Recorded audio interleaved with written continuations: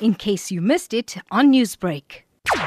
We remain on a high alert since we know that a day before yesterday we also had a severe thunderstorms which had an impact in most of our communities, left a lot of fallen trees and damages in most of the houses in the area. So we will be remaining on high alert throughout the day and night to make sure that we can be able to respond to any emergency which might occur. We also want to encourage all our residents to listen to the radio, check our social media platforms for any updates regarding the weather updates.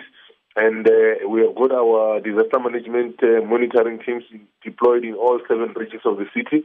Which areas have been predicted to be worstly affected? Mostly our low-lying areas. Our low-lying areas will be our informal settlements. In the city of Johannesburg, we've got about 189 informal settlements, which are mostly in the flood line, which are mostly affected when we have wet weather conditions or severe thunderstorms. Newsbreak, Lotus FM, powered by SABC News.